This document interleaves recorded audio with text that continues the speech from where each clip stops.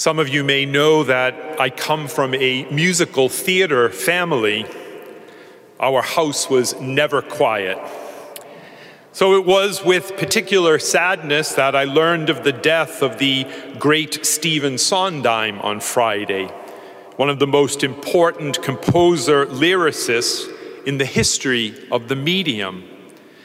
In fact, as it happened, last night with my family, I went to a concert by Broadway performer Liz Callaway, who is a noted interpreter of his work, and she offered a beautiful tribute to Mr. Sondheim.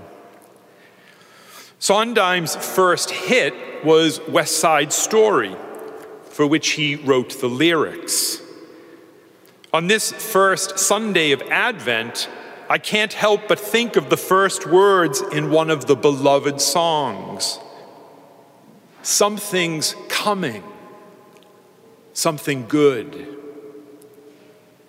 Human beings cannot live without hope, without something to live for, to look forward to.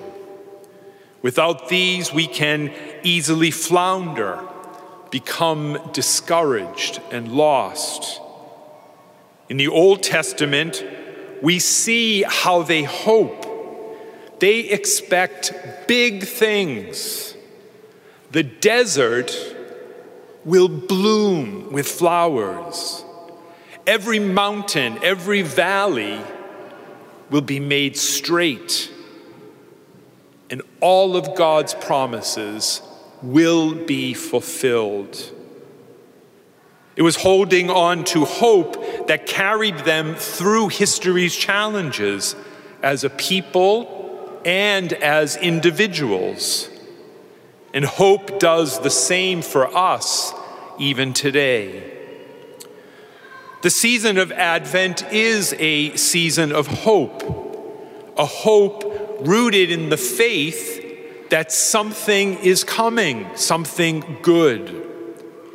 Or better put, someone is coming, someone of greatness, Jesus the Lord.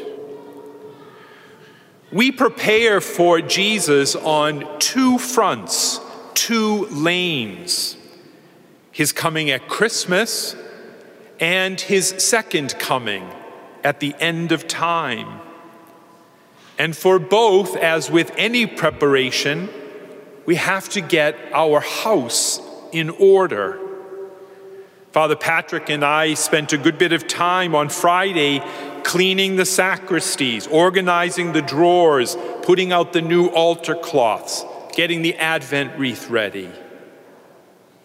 How might we all prepare, both for Christmas and by extension, the second coming of Christ? How do we get our house in order? St. Paul gives us the goal today: strengthen your hearts and be blameless in holiness. Some ways to do that. Perhaps at home, an Advent wreath or an Advent calendar. If you could get to a daily Mass on a regular basis. Extra prayer time with sacred scripture or spiritual reading. A rosary. Vespers with the choir boys on Thursdays. Confession. Supporting our Wednesday community meals for the homeless or the Giving Tree. Think of any one of these or in a combination, and it becomes clear how they provide as a kind of twofer. One each helps us prepare for both December the 25th and for a time which we know neither the day nor the hour. I love Jesus' instructions in the gospel today as he asks us to live in hope and preparation. Stand tall, and keep your head up high. Someone is coming. It is Emmanuel, God with us.